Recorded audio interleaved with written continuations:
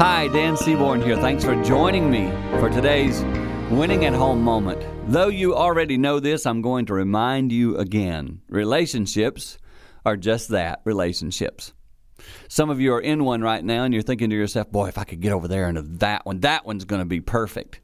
There is no perfect relationship. There are going to be issues no matter where you are. And of course, we speak of, the grass on the other side of the fence. You know all that.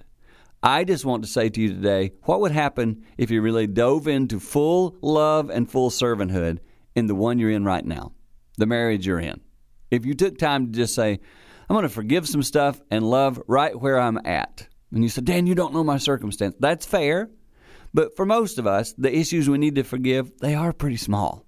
Let's let some of those go and seek to stay where we are and find true love in a deep way in the spot we're in. That will help you win at home.